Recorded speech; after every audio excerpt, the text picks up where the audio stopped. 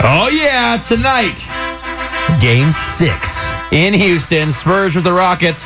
Come on, Spurs. We are one win away to going to the next round and the Western Conference Finals. I just got chills because I'm scared, I'm nervous, I'm excited. And I'm an amazing pep talker, apparently. Oh, it's just the music. Y100 JR and Beth in the morning. Tonight is the big game. We are having a Spurs watch party. Yes. At The Block, UTSA. The Block, a.k.a. the block that Ginobili made. Get it? So, yeah, that's all We did that on purpose? Yeah, sure we did. It's going to be fun. Bring your little fold-up tailgating chairs. We're going to have a big blow-up screen for the game to be on. You can bring the kids. There's food trucks. There's some adult beverages. It's just going to be a good all time. The bigger the group, the more spirit and the more we are able to win.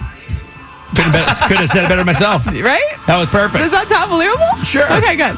All right, Y100 family, this is your time to call us and give your best pep talk for the Spurs tonight. This is your team, San Antonio. You got to give them the little push. We have a lot of the players that listen to this show. Right.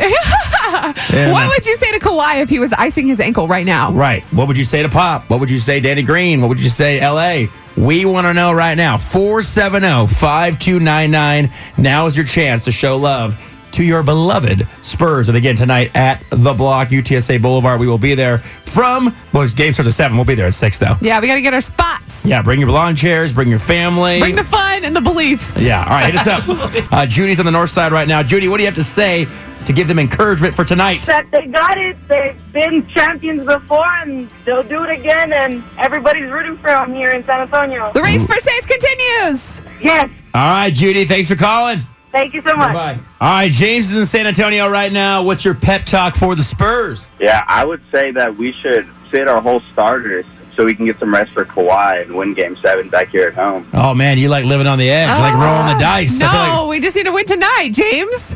I'm not sure if we can do it without Kawhi, though, and a hurt ankle. Well, we got to believe, James. I believe. Which reminds me, we need to say a prayer for Kawhi. We really do.